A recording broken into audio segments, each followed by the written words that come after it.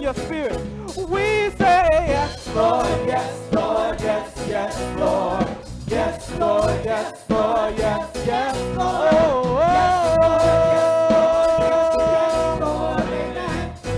Paul said it this way, I'm pressed but not crushed. Persecuted, not abandoned. Struck down but not destroyed. And all that's beyond the curse, for his promise will endure. His sword's gonna be my strength. Though the sorrow may last for a night, joy comes in the morning. I'm trading my sorrow. I'm trading my shame. I'm laying them down for the joy of the Lord. I'm trading my sickness. I'm trading my sickness. I'm trading my pain. I'm trading my pain. I'm laying them down. I'm laying them down for the joy of the Lord. We say yes, Lord, yes, Lord, yes, yes, Lord. Yes, Lord. Yes, Lord, yes, Lord, yes, yes, Lord. Yes, Lord, yes, Lord, yes, yes, Lord. Amen. I'm pressed but not crushed. I'm pressed but not crushed. Persecuted, not abandoned. Struck down but not destroyed. And I'm blessed beyond the curse, for his promise will endure. His joy's gonna be my strength. Though the sorrow may last for a night, joy comes in the morning. I'm trading my sorrow. I'm trading my shame. I'm trading my shame. I'm trading down. I'm laying it down. Joy of the Lord. I'm trading my sickness. I'm trading my pain. I'm trading my pain. I'm laying it down. I'm laying it down for the joy of the Lord. We declare, yes, Lord, yes, Lord, yes, yes, Lord. Yes, Lord. Yes, Lord, yes, Lord, yes, yes, Lord. Yes, Lord, yes, Lord, yes, yes, Lord. Amen. Oh, yes, Lord, yes, Lord, yes, Lord, yes, yes, Lord. Yes, Lord, yes, Lord, yes, yes, Lord. Yes, Lord, yes, Lord, yes, yes, Lord. Amen. Hallelujah. Come on and bless him in the name. How many of you got a yes in your spirit? Hallelujah. Hallelujah. Come on and give God a yes. Hallelujah. How many of you have a yes in your spirit that you can praise the name of our God? Hallelujah. Hallelujah.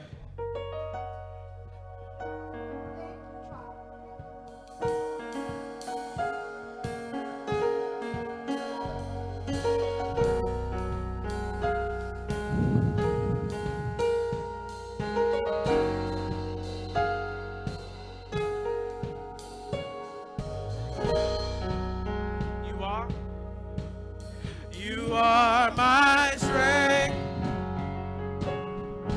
strength like no other, strength like no other, reaches to me. You are my strength, strength like no like no other, reaches to me. Say that again. You are my strength, strength like no other, strength like no other, reaches to me. You are my strength. You are my strength. Hallelujah. Strength like no other.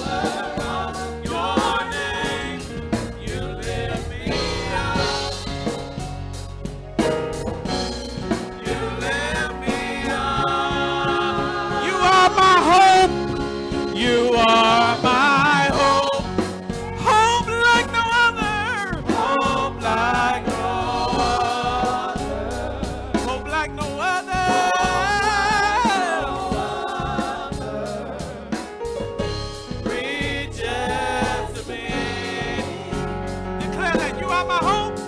You are my hope. Hope like no other. Hope like no other.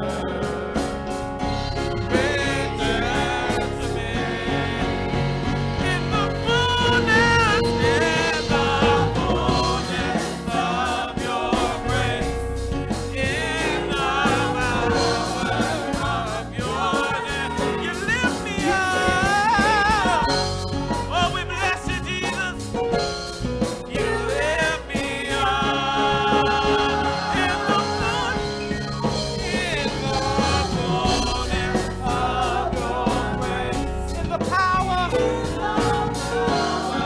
of your name. You lift me up. You lift me up. You are my strength. You are my strength. Strength like no other. Strength like no other.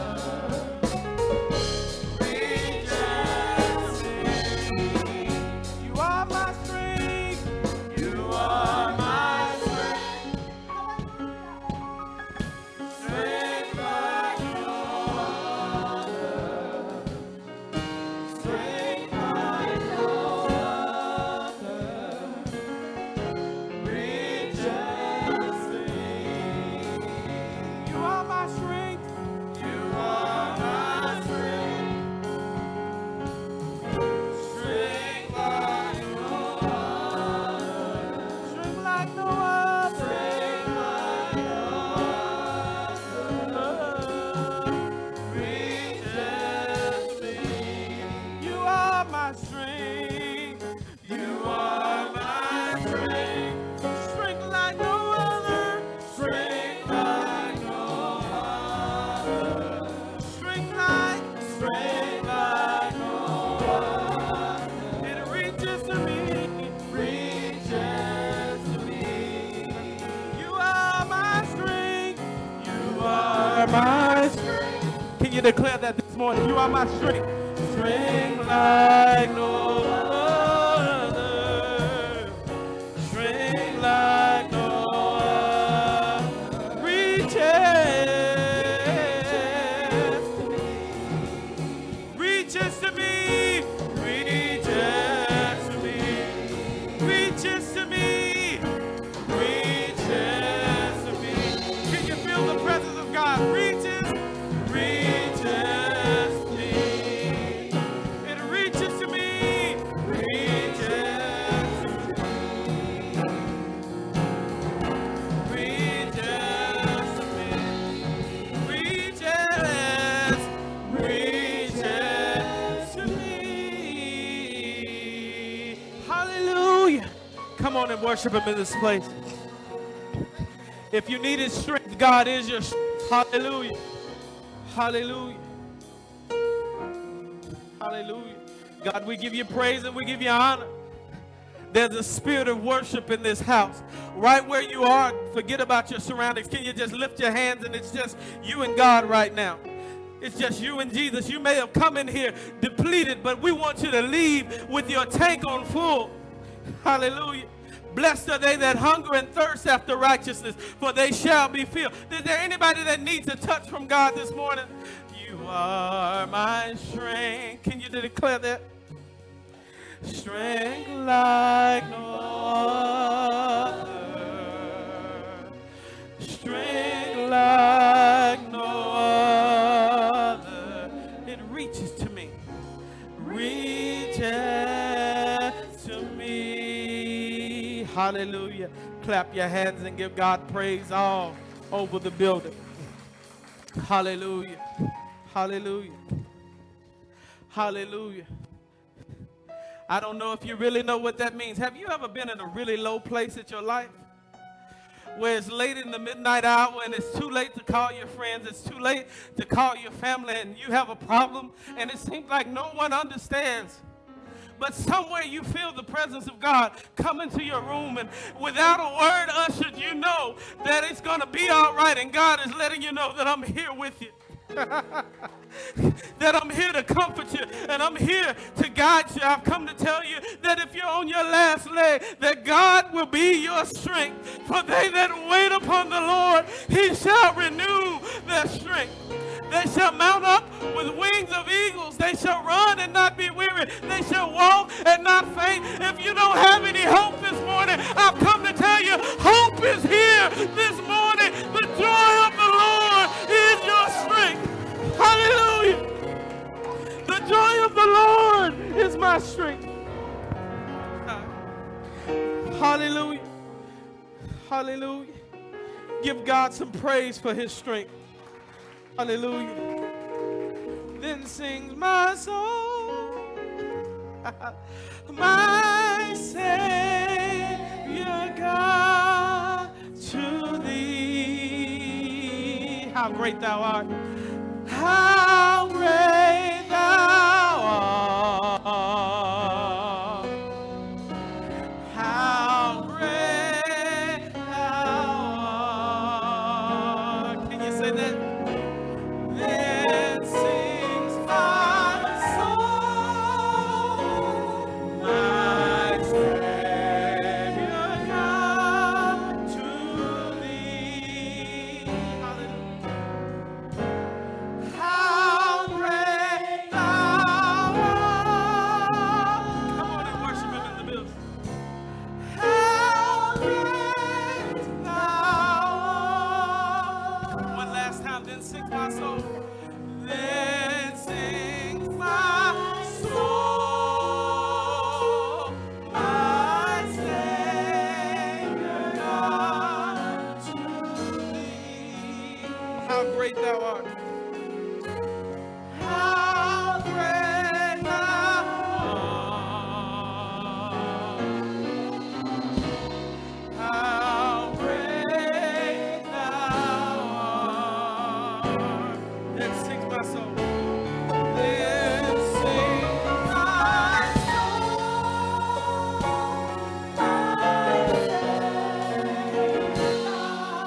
to thee. How great thou art.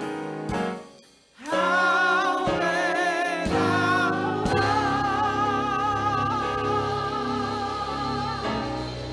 How great thou art. Father, we honor you. Oh, come on and worship him in the building. Clap your hands and give God glory.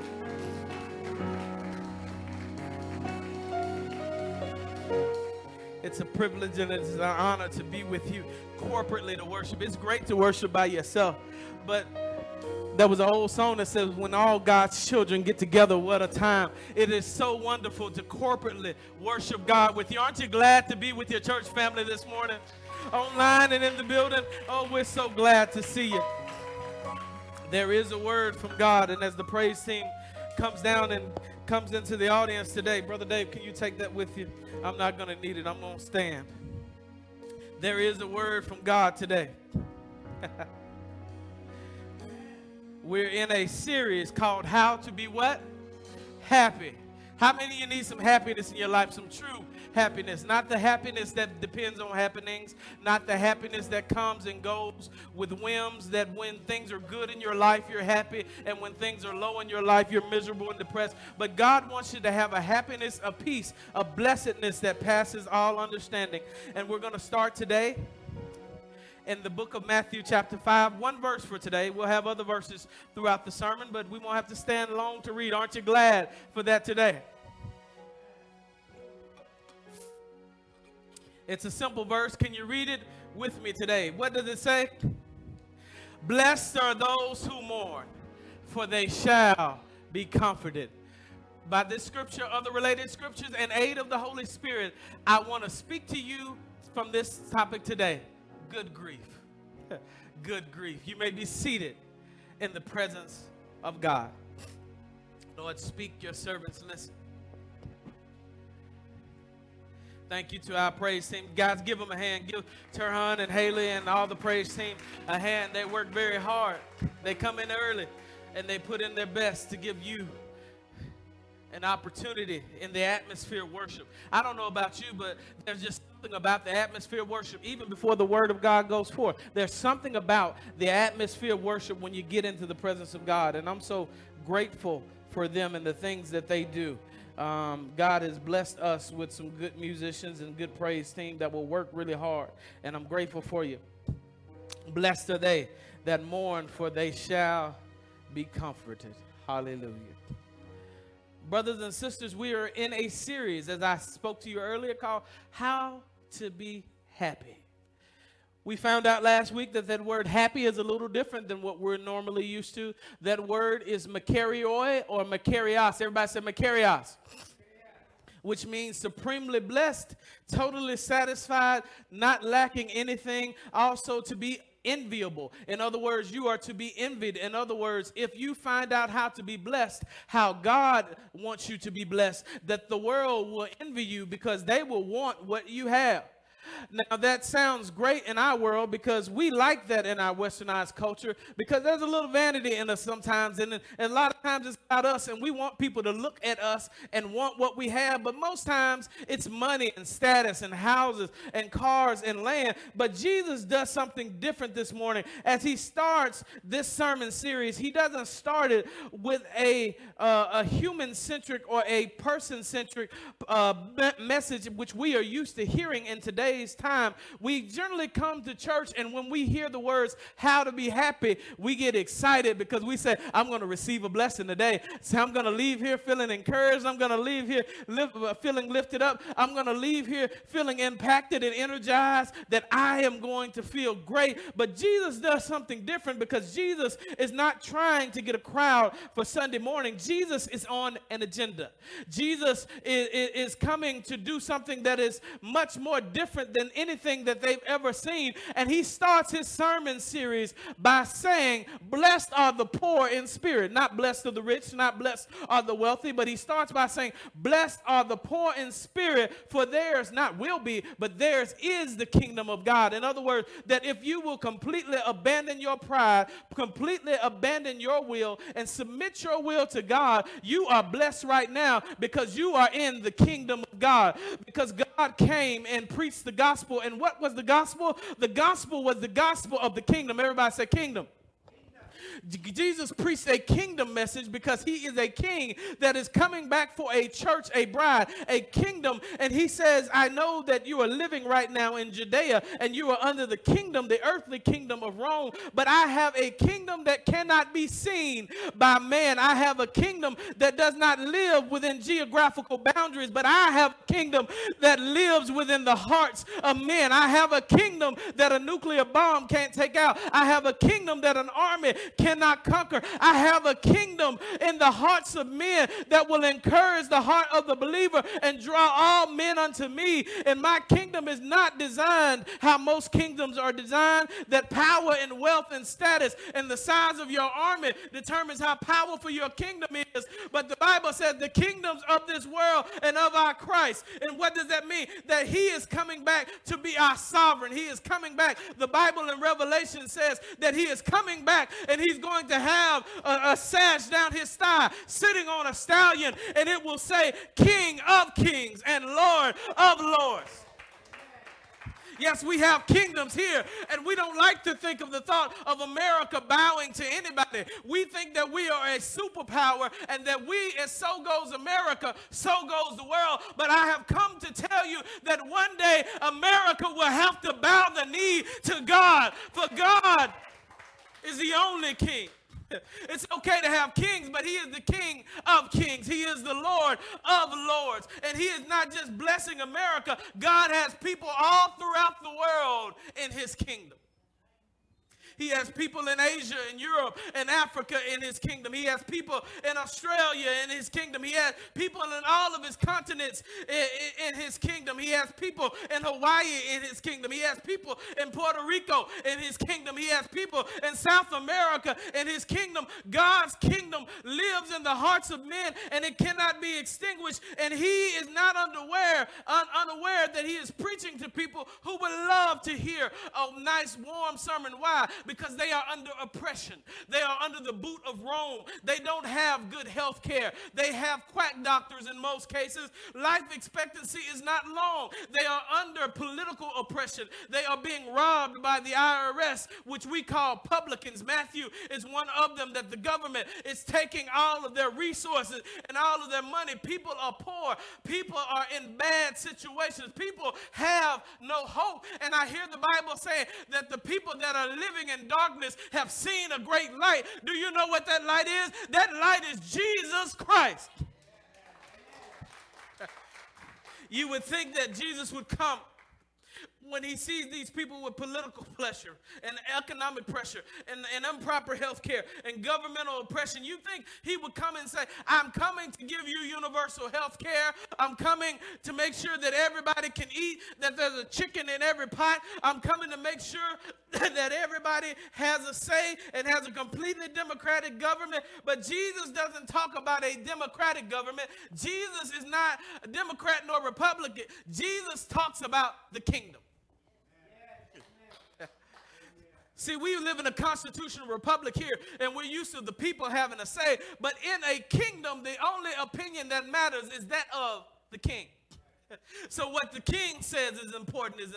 What the king said is important is what we follow, not what we feel. And it's important for us to know that. Why? Because the Bible says that the heart is wickedly deceitful. We were born bad. We were born liking the wrong things. We are born wanting the wrong things. How do you know? That's why the world is filled with sin. Sin feels good. Sin looks good. Sin feels good. It smells good. It tastes good. But guess what? Sin will take you farther than you want to stay. It will keep you longer than you want to stay and take you farther than you want to go and cost you more than what you want to pay. And Jesus is coming to eradicate his people from the bondage of sin.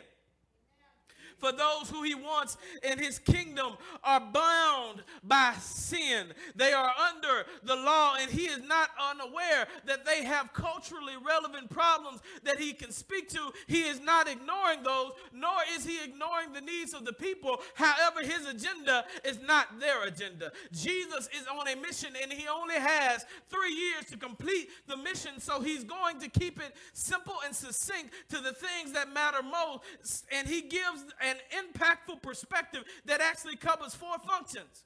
Because as we look at what we call the Sermon on the Mount, it covers different things. It's not just one sermon where you can just use it for one application, but the Bible says that the Word of God is living and active. So if you want to know how to live and have a code of ethics, you can find that in the Beatitudes. If you want to find a comparative analysis of what really matters, that is eternal, and what doesn't matter versus the temporal, that is the Beatitudes. If you want to see Jesus challenge the religious and superficial faith with true faith in Christ, that is the Beatitudes. He gives you a juxtaposition of what the world values versus what he values, and I'll come on and give you a secret. Only what he values matters.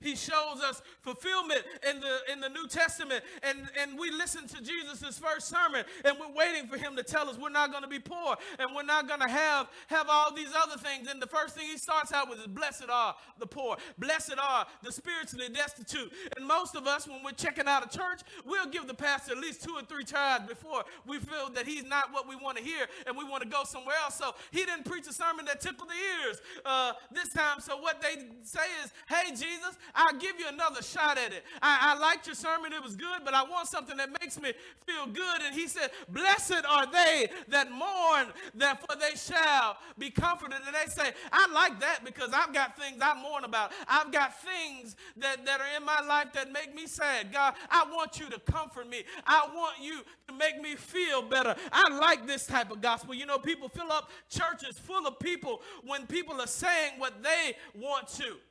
When they can pick and choose the messages that they listen to. I'll come if you preach about this, but I won't come if you preach about that. I'll come if you preach about this. I won't preach about, but not if you preach about that. But Jesus gives it all because his principles are not a la carte. His principles are not a buffet, but they are a full course meal to be lived in their entirety. In order to get the full effect of Christian living, you don't get to pick and choose which parts of the Bible you follow and which parts you don't. You have to completely be spiritually poor and dependent on God and say, I don't know what's best for me. Give me whatever I need. So he's opened the door and let them know that if you're going to want to be in the kingdom, you're going to have to be spiritually poor. And now that I have you completely dependent on me, I'm going to talk to you about mourning. And when people hear, blessed are they that mourn, for they shall be comforted, we feel comforted. We feel loved. But on its surface, that would seem to speak directly to our prevailing issues of the day.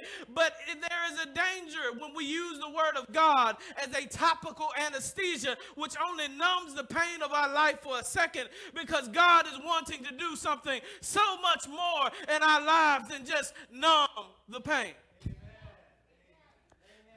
Some of us go week to week and say, if I can just get to church and the praise team can lift up my spirits and the pastor can preach something that makes me feel good, I can make it through the week and I'll come back. And we stop using the word of God for what it was intended for, and we begin to use it as anesthesia so we can live in a euphoric life where we are not in touch with reality, and we can pretend that every day is a sermon and every day is perfect and we only hear the surface. But Jesus' word is not anesthesia, but it is a scalpel that cuts to the heart of our issues. It exposes things that are beneath the surface and deals with things that can't be seen, those things that we don't want to talk about, those things that our friends don't know about, those hurts and abuses and misuses and molestations that have been in our life, the things that we try to cover up. Jesus says, no, I don't want to just make you happy on the surface. There's some things on the inside of you that I need to get to. That's why the Bible says that the word of a God is a two-edged sword, and it cuts down to the very marrow and the bone. He is getting down to the heart of the issue. Yeah.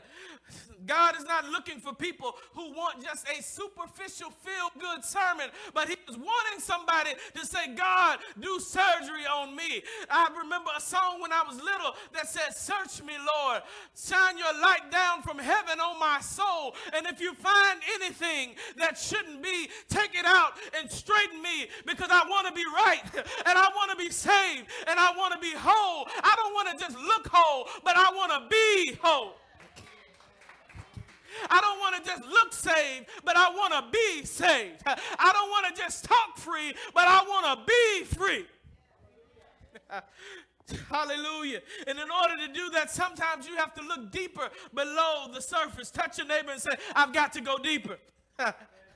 In order to go higher in God, you've got to go deeper into the word. You have to go deeper into the bowels of his word. The word of God is much more than an impressive Sunday morning soliloquy where we sit and we listen to the preacher give us a prolific dissertation on what we like to hear. But the word of God is there to change our life. And what he is simply saying to them is, I don't want it where you just can't hear what he said. I want you to hear what I'm saying.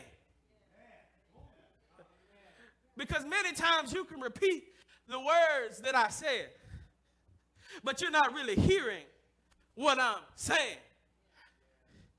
In the words of a famous comedian, do you understand the words that are coming out of my mouth? What do you mean? In other words, many of us have heard the word and not read it for ourselves, and we parrot the Bible. We parrot scriptures. We know scriptures. For God so loved the what? World that he gave his only begotten son. We hear the word, but we don't hear the word. We heard it, we memorized it, but we haven't really internalized it and begin to pray about it and allow God to make it applicable to our life. So if you take this scripture on the top, you will miss what it is really saying, because we say, oh, that sounds great, Pastor. You can go home. I got it. I came and I was mourning. I was in a bad mood, and now God said, happy are they that mourn. He's going to comfort me, but that is not what he is saying at all. For years, we've heard what he has said, and many times we've heard the Beatitudes. We have memorized them. We make songs sometimes to learn things that he said, but do you really know what he's saying? For Revelations 2:29 puts it this way. He's talking to an audience of churches that have nothing wrong audibly. He is talking to a group of churches that have to sit in front of somebody and read his letter to him so they can hear with their ears just fine. But he says this to her, and it messed me up. He's talking to people that can hear, and they don't have any problem with their three bones in their ear that help them to hear. But he says this in Revelations 2:29. He that has ears, let him hear what the Spirit is saying to the church. It is possible for your physical ears to be open and your spiritual ears to be closed. It's possible to hear something and completely miss the heart of what God is really saying to us. It is possible to walk in and out of a sermon and hear what you want to hear and not be prayerful. When the sermon is going forth, you need to be praying. Not just for me. Please pray for me so I'll say what God wants me to say, but you need to be praying for yourself. Lord, let me hear what you want me to hear. I will say it this way. He that hath an ear, let him hear. If you have a spiritual ear, today you need to listen up to what he's saying. I wish I had somebody this morning that would declare, Lord, I'm not worried about the pomp and circumstance, whether the praise team is good or not, and they were. I want you to help me to hear with my spiritual ear what is passing through my physical ear. So when he says, blessed are they that mourn, what is he really talking about? What does he really mean? What does blessed are they that mourn mean? What is Jesus talking about? When you listen with your spiritual ears, you can hear it real good. Can you hear it now? I was talking to a friend who's probably watching this feed, and he's a preacher friend of mine, and we were talking, and I said, I'm going to give you a scripture, and you give me the first thing that comes to mind. Make a 30-second sermon off of it. Don't stop. Don't do anything. Tell me what you hear. And he said, okay. I said, blessed are they that mourn. Make me shout off of that. He said, make you shout off of that. That doesn't sound very shout-worthy. But I said, you got to listen, not with your ears. You got to listen with your spirit. Go ahead and put the definition up, because what God, he's talking about is not regular human mourning. He's talking about godly sorrow. Everybody say godly sorrow. Godly sorrow. What does it say it is? When what saddens God saddens me. When what makes God sad makes me sad. He says, blessed are you who mourn and are upset about what I'm upset about, for you shall be comforted. What makes God sad? What makes God's heart hurt? What makes God's heart bleed? Does God get sad? Yes, he does. Pull up Genesis chapter 6, verse 5 through 6, and we'll see what makes God sad. Let's read it together. What does it say? The Lord saw that the wickedness of man was great in the earth, and that every intention of the thoughts of his heart was only evil continually. Oh, Jesus. Let's go back to that. I need to stop right there. We need to read that. What makes God sad? He didn't say it was just evil sometimes. It was all the time. That they sought to do wickedness all the time. They were over worldly eyes. I see some kids in here. But how we focus on some things all the time. You can't turn on the television unless there's a person in a bikini trying to sell the hamburger. What does that have to do with the hamburger? Nothing. But it's because the intents of man's hearts are evil all the time. And I can get your attention because your heart is focused on the wrong thing. Let's read that again. We need to read that. Let's read it again. It says, what? The Lord saw that the wickedness of man was great in the earth, and that every intention of the thoughts of his heart were only evil continually. What does verse 6 say? Go ahead to verse 6, guys. What does it say? And the Lord regretted that he had made man on the earth, and it grieved him to his heart. God was sad. God was upset. It grieves God when the hearts of men become distant from him. It makes God sad when the creation he built to worship him turns their back on him and decides that I will not follow you. It grieves God when we look on social media and we follow YouTube influencers, but we won't show up in church. It grieves God when we follow other philosophies and New Age philosophies, but we've turned our back on the church and say that the church is no longer relevant. The church no longer has answers. What you are saying is, God, you are antiquated and your way is antiquated, and I'm going to find in my wisdom a new way to live my life. But the problem is that when you leave God, you don't evolve, you devolve. And the further you get away from God, the lower you get. And you can look around even to the cartoons right now in our society. There are some things that my kids want to see. We can't take them. Why? Because the intents of man's heart are evil all the time, and it begins to socially devolve. What saddens God makes us happy. What God would have us be ashamed of, we say we're proud of. When the intents of man's heart are evil, all the time, we become distant from God, and it grieves him because, not just because you're leaving him, but because he knows the end result of sin. The Bible said that there is a way that seems right unto man, but the end therein is death. It's because he's at the end of the story, and he knows that if you leave him and you follow this path of sin, there is no life beyond God. So the further you get away from God, the further and closer you get to death. That sin is death. It grieves God. God wants us to be sad about what he said about. Why? Because if something makes us sad, we tend to avoid it. Happiness comes when we avoid attitudes, ideologies, and mindsets that will cause us to drift from God and our love for him to wax cold. The society has made us just like a frog in water, huh? If you put a frog in water and you slowly turn up the heat, you'll cook him to death, but he won't ever move because the heat goes up in increments and he adjusts to it. Immorality in our world has ticked up and ticked up and ticked up, and we have said nothing about it. We've allowed our kids and children to ingest it, and to the point of what would absolutely make God cry doesn't even make us blink at all. It's on our televisions. It's in our commercials. It's in our school curriculums. Teaching us slowly to abandon God. And we're not sad about it. We live with it. And that is what makes our love wax cold until the evil looks good and the good looks evil. Isaiah said it this way: woe unto those who turn evil good and turn good into evil. In other words, we have allowed the world to so affect us that you cannot hardly tell the values of the church from the values of the world.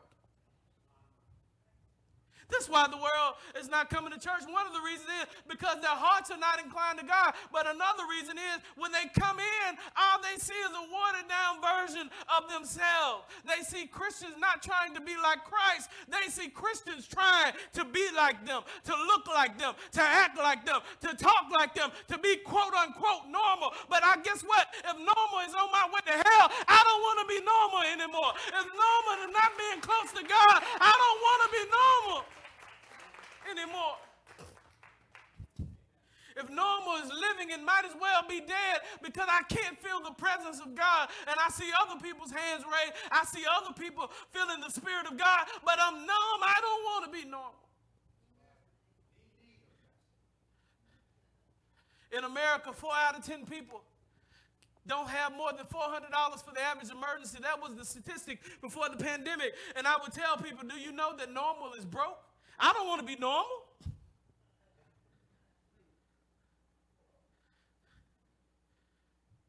Who wants to be normal? God never called us to be normal. He said in 1 Peter 2:9, for you are a peculiar people. You're different.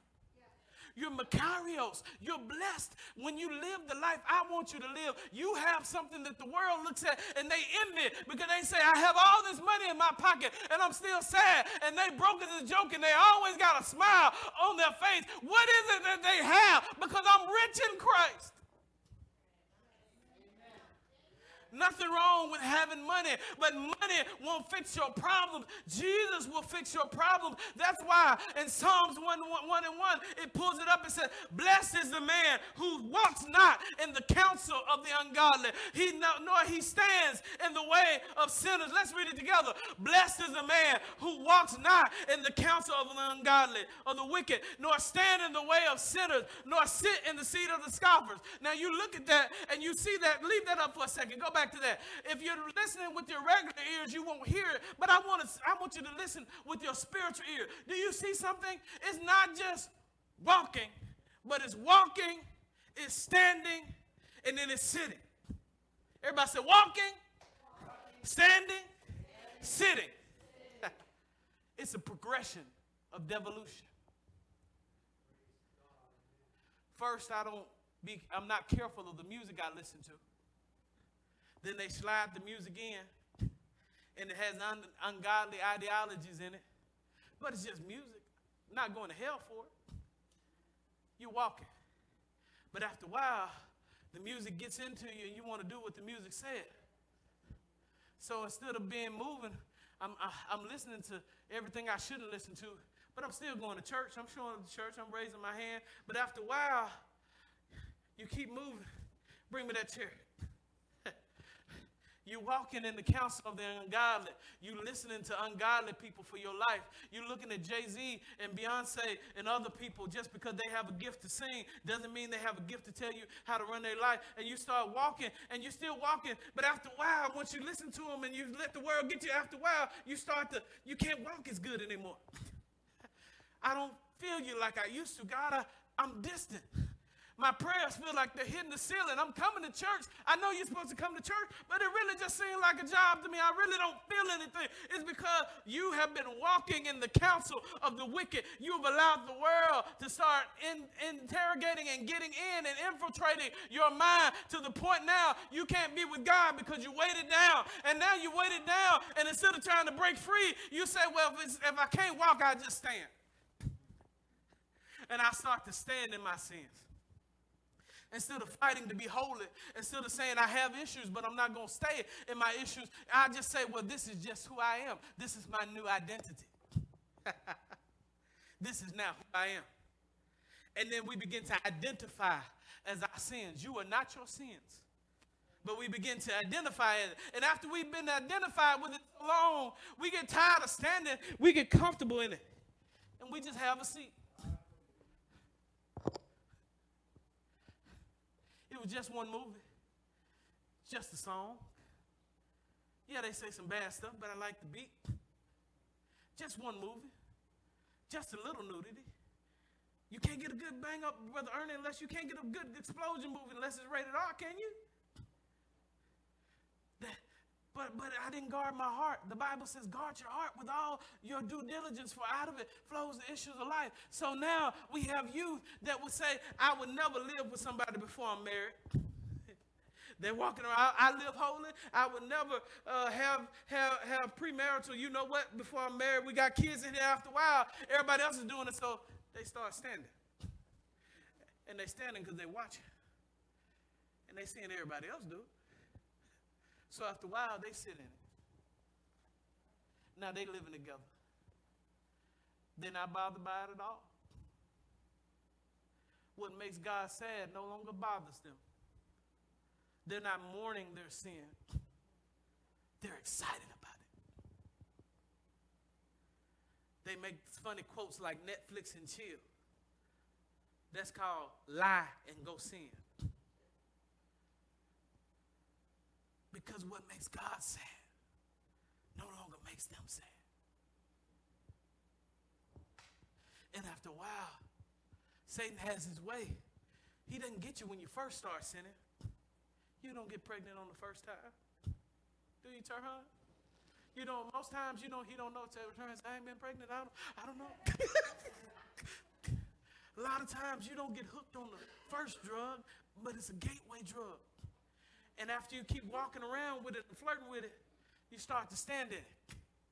Then it doesn't bother you anymore. Your conscience, the Bible says, is seared with a hot iron. In other words, it no longer bothers you. And then you sit in it.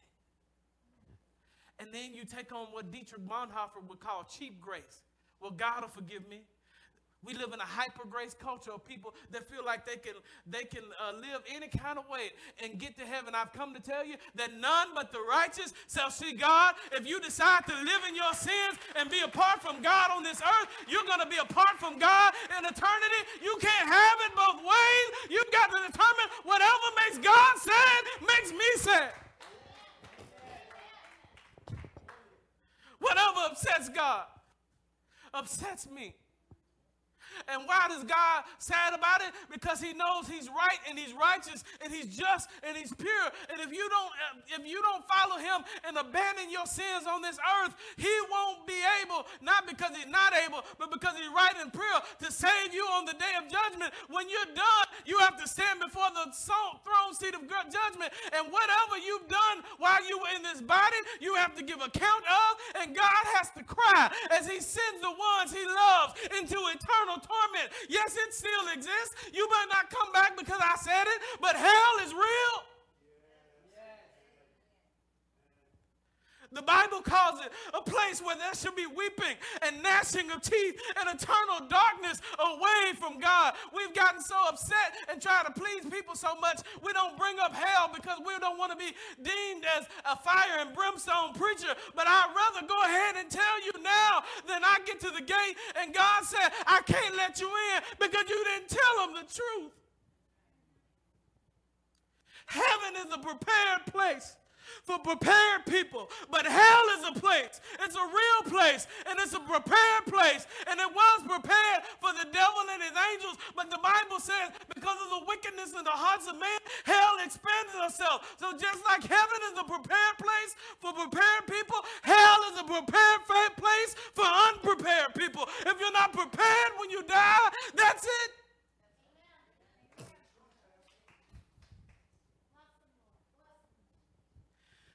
Blessed is the man who walks not in the counsel of the wicked.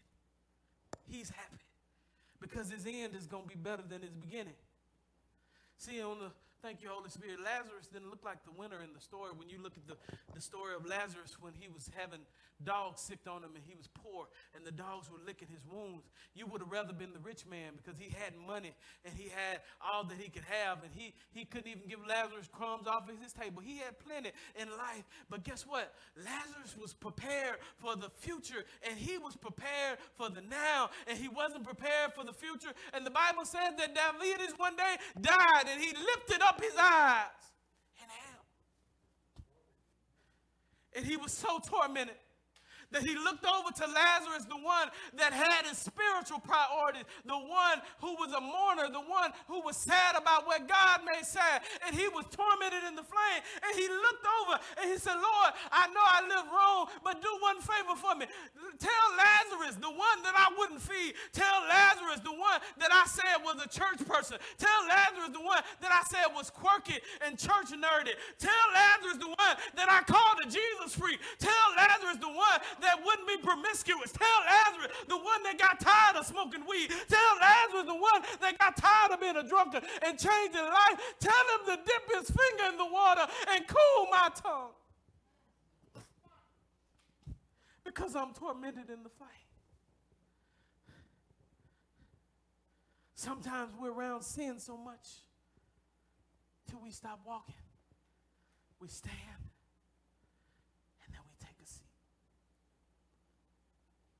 The only problem with taking this seat is that there's another seat you're going to have to stand before. It's called the judgment seat of Christ.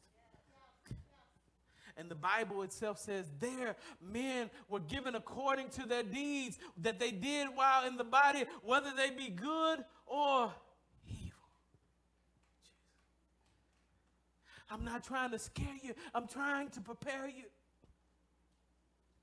That if we allow the ideologies of the world to make us proud about what God hates and to throw it in his face and to try to be like the world, if you can't tell any difference between you and your worldly friend, you are in trouble. If you like everything they like, it's okay to like things. I'm not telling you that you can't be in the world, but the problem is that we don't stand in the world. We allow the world to get into us. If there is no difference, why? Because in this world, God creates boundaries. Everybody said boundaries. See, boundaries we look at as negative things, but boundaries are only bad for people who like to cross. Boundaries are not hate. Boundaries are love. Boundaries are lines of demarcation saying there is danger over here. So therefore, I do not want you to go over here because it looks good. There is a way that seems right to man. It feels good. It sounds good. It tastes good. That's why you keep doing it, because weed smells good to you. It feels good to your body. That's why you keep being promiscuous, because of the feels and the chill you get in your body. We've lied to our youth and told them that sin feels bad. I'm just going to go ahead and tell you, if your mama and daddy told you that they lied, sin feels real good. The problem is not with sin feeling good, it's what you have to deal with after the sin has grabbed you.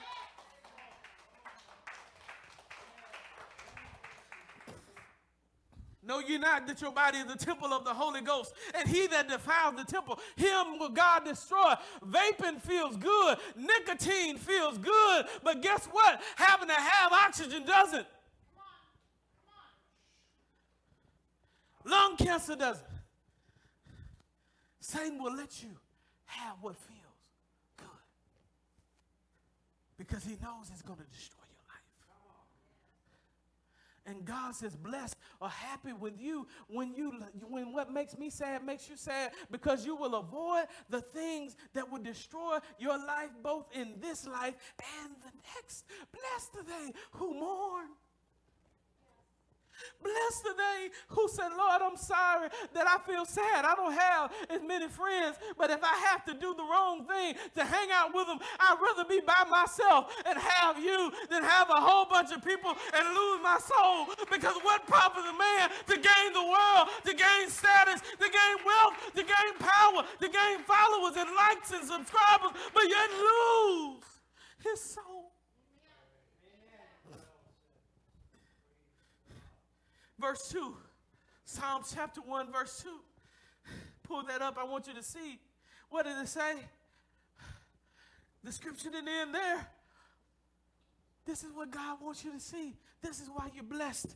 If what makes him sad makes you sad and you avoid it, what does it say? But in his delight is in the law of the Lord, the word of God, and on his law he meditates day and night. That's what makes him excited. Let's keep going. What does it do to him? Verse 3, pull that up for me.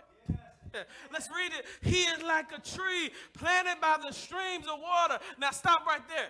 Why is it important that he put in there that he's planted by the streams of water? If you don't water a plant, you have to keep coming back to water it or it will die. But God says, if you follow my way, I will put you in the flow where you'll never have to worry about life again, and your roots will be strong. You will be strong and able to stand the world. You won't just be any tree. You'll be a tree planted by the rivers of the water. Let's go ahead and keep reading. Of water that yields its fruit in its season, and its leaf does not wither, and in all that he does, he prospers. God is putting lines of demarcation between you and the world. Why is he doing that? Because he wants to protect you from what's bad and direct you to what's life-giving. I didn't put it up there, but if you could pull up Psalms chapter 1 and verse 4, if you could do that real quick, because I want you to see why he does that. Psalms chapter 1, verse 4. If they can pull it up, if you can't pull it up, that's fine. They'll pull it up in another screen. Psalms chapter 1, verse 4. I will tell you what it says. It says that the ungodly are not so. That's what he's trying to help you. What does it say? The wicked. Can you pull that back up? I want us to read that together. That's good. Pull it back up on the screen. I'll wait for you. I'm patient. Verse 4. Pull up verse 4. What does it say? The wicked are not so, but are like the chaff that the wind drives away.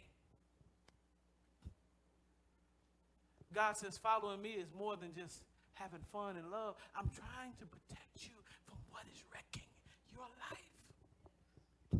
And the most dangerous part about it is, if you could see the wreck, you would avoid it. But it is a slow progression into sin, from walking to standing to seat to judgment seat. Jesus. But God wants us to reconnect the line. Why does what God makes sad, what makes God sad, makes me sad? Because this is where mourning comes from. Mourning comes from the severing of a connection.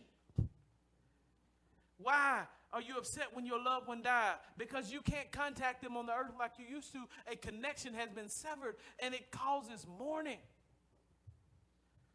You may be saved, but if you're living in the world and hopping in between, there's a fellowship with God that you are not enjoying.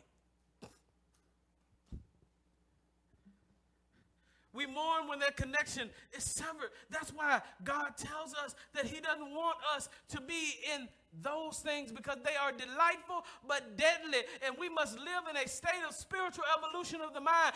In plain English, we must live in a state of repentance. Metanoia, that's what the word repent means. The word repent, you may not know it, but it doesn't have anything to do with changing your behavior. That's what we told people forever.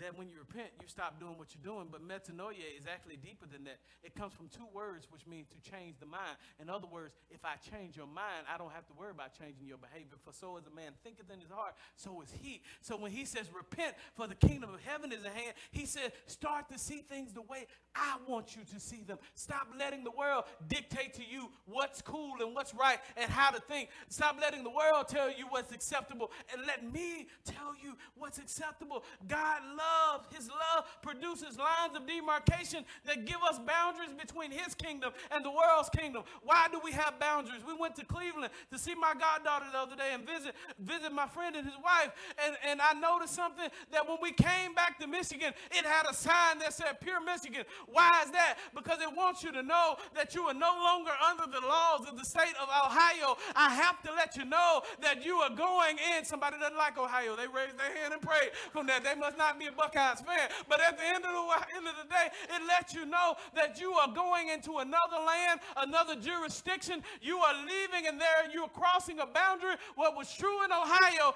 is not true in Michigan. You have to live under those laws, and that's what God is saying. What was true when you were in the world, when you were in the world, you could do whatever you wanted to do. You could do whatever you want to do.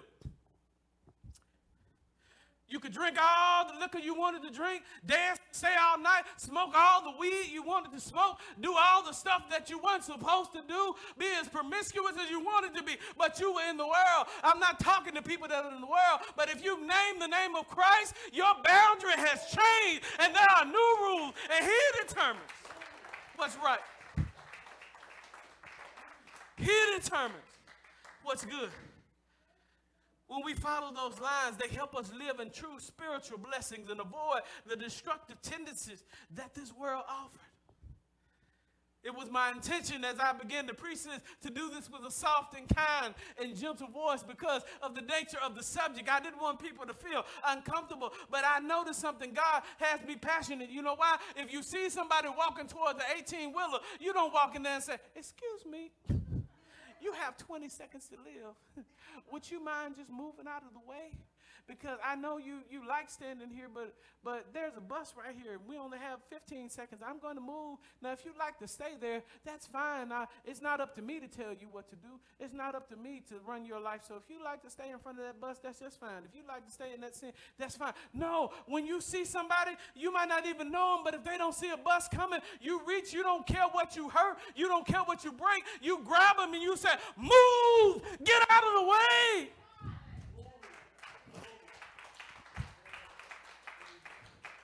When you see somebody Especially one of your brothers and sisters sinking in sin, because yes, Christians sin. When you see your friends and all of a sudden they stop following their rules, and what are rules? Like young people, when you see young people coming up and they go on dates by themselves with the opposite sex, and they're unsupervised, well, everybody else does it, but you shouldn't be doing it. You know why? Because there's temptation by there, and sin feels good, but you don't say anything because you say, I don't want to alienate them and be overbearing, so you let them do it. And after a while, sin creeps on in. No, you know what you say? Move! Get out of the way. No, you're not taking my daughter nowhere by herself. No, you're not going to do that. She's going to be right here.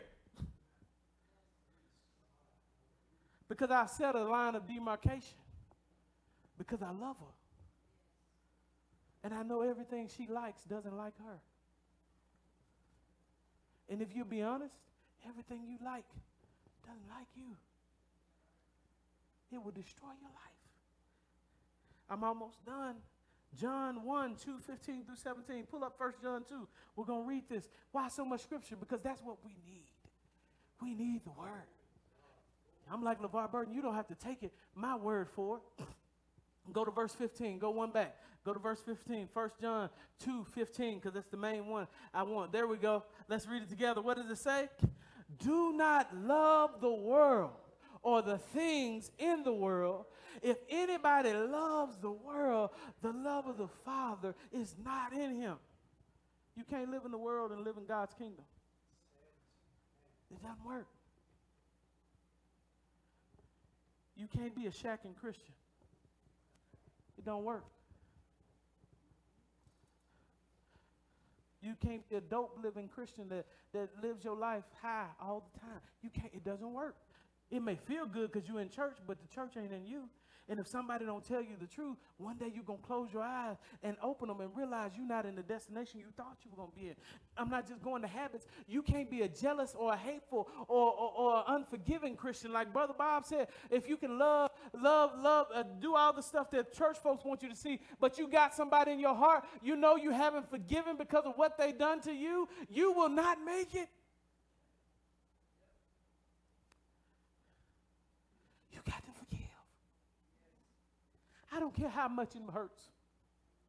Nothing hurts like trying to forgive somebody that you know meant to do you harm, that know they were trying to destroy you, and you have to get on your knees and pray for that person and pray for their well-being, knowing you don't like them, knowing you hurt by what they did, and saying, but if I don't forgive them, my heavenly Father won't forgive.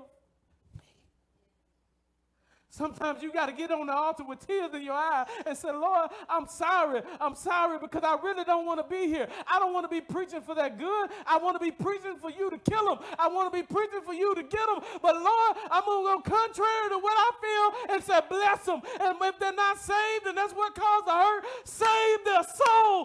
God, I want to be more like you.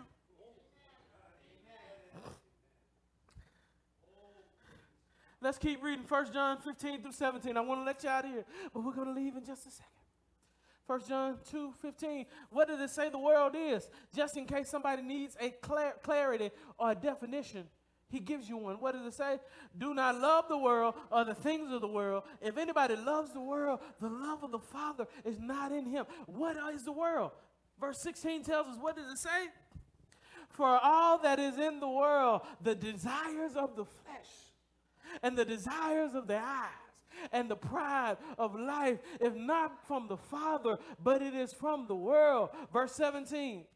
And the world is passing away along with his desires. But whoever does the will of God abides forever. What God is saying is, when you love the world, you are on a sinking ship. You don't want to fall in love with a sinking ship, because if you want to live, you've got to kiss that ship goodbye. I know I like to smoke weed. I don't, but people do. But you got to kiss that ship goodbye. You might like to be promiscuous, but you got to kiss that lifestyle goodbye. I know you've been living together forever, but get married to move out, you got to kiss that lifestyle goodbye. For none but the righteous shall see God. Well, he's just picking on certain sins. That's why I wanted you to read that, because whatever is the lust of the flesh, whatever your heart lusted after, more than it does God. Whatever you seek, fame or status that makes you pride, the pride of life. Whatever you see that draws you away from God. I will come to church every Sunday, but I got to make this money so I can say, God bless me with the house that I ignored him to get. The pride of life.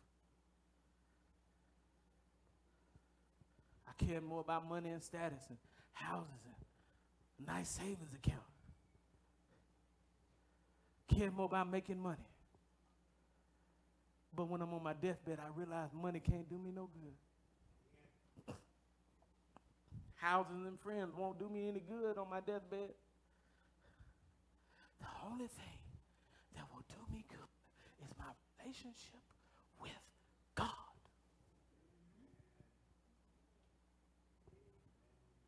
It determines where I leave from here to the next. So what is he saying? Is blessed are they that mourn. I'm going to put it in plain English. Blessed are you when you shun sin and you cling to Jesus. Yes. Turn your eyes upon Jesus. Look full on his wonderful face. And the cares of this life will grow strangely dim in the light of his glory and grace. Comfort is in God. So if you want to be comforted, you've got to come to God. Isaiah 61:3 will tell us that. It said, we've heard Jesus say that. The Spirit of the Lord is upon me, for he has appointed me to teach the gospel to the poor. But then he says this, verse 3, to grant to those who born in Zion, for those who gave up the pleasures of the world for me. What will you get? Thank you, Holy Ghost. He says to give them what? A beautiful headdress instead of ashes. The oil of gladness instead of mourning, the garment of praise instead of faint spirit, that they may be called oaks, there's that word tree again, of righteousness, the planting of the Lord, that he may be glorified. Peter did it this way. Peter was listening to Jesus when the rich young ruler went away, and Peter had a couple of boats. He had a little money, and he got mad with Jesus. He said, Lord, we give it up everything to follow you. Jesus said, if you give it up to follow me here, you'll gain it all back. Not just in this life, but in this life and the next. So there is a good grief. Good grief is godly sorrow. Good grief is saying, Lord, I repent of my sin. I'll be honest with myself. My values are the world's values. I define myself by what the world says. I'm either conservative or not conservative, Democratic or Republican, pro-life or pro-choice, pro-L plus everything else, or anti-L plus everything else. That's how that. No. God says, take the world's labels off of you and just say, I belong to the kingdom of God. Yes, amen. It doesn't matter what I think about the issues of the day. What does his word say? Because I want to be with Jesus when he comes. As we get ready to close, I want you to hear the words of Paul. Paul says, oh, that I may know him in the power of his resurrection and may share in his sufferings, becoming like him in his death, that by any means possible I may attain the resurrection of the dead. In other words, that only thing that matters is being with Jesus. Because when my heart stops beating, I don't want my life to end. I want that to be where my life truly begins. That I'm not scared of death. Death is nothing to be feared of by the believer, but death is a doorway to something that's much better to come. If you learn how to have good grief. Well, I'm saved, but I'm in the world. Well, you're missing out on fellowship with God. And there's nothing so sweet than to get on your knees and call to God. And he called back to you. I don't know about you, but I want good grief. Does anybody want to love what God loves and hate what God hates? Does anybody want to be closer to God today? Well, these altars are open. I don't care if you've been saved forever. If you know you're not living like God wants you to live, and you have let the world define you, and come to these altars today.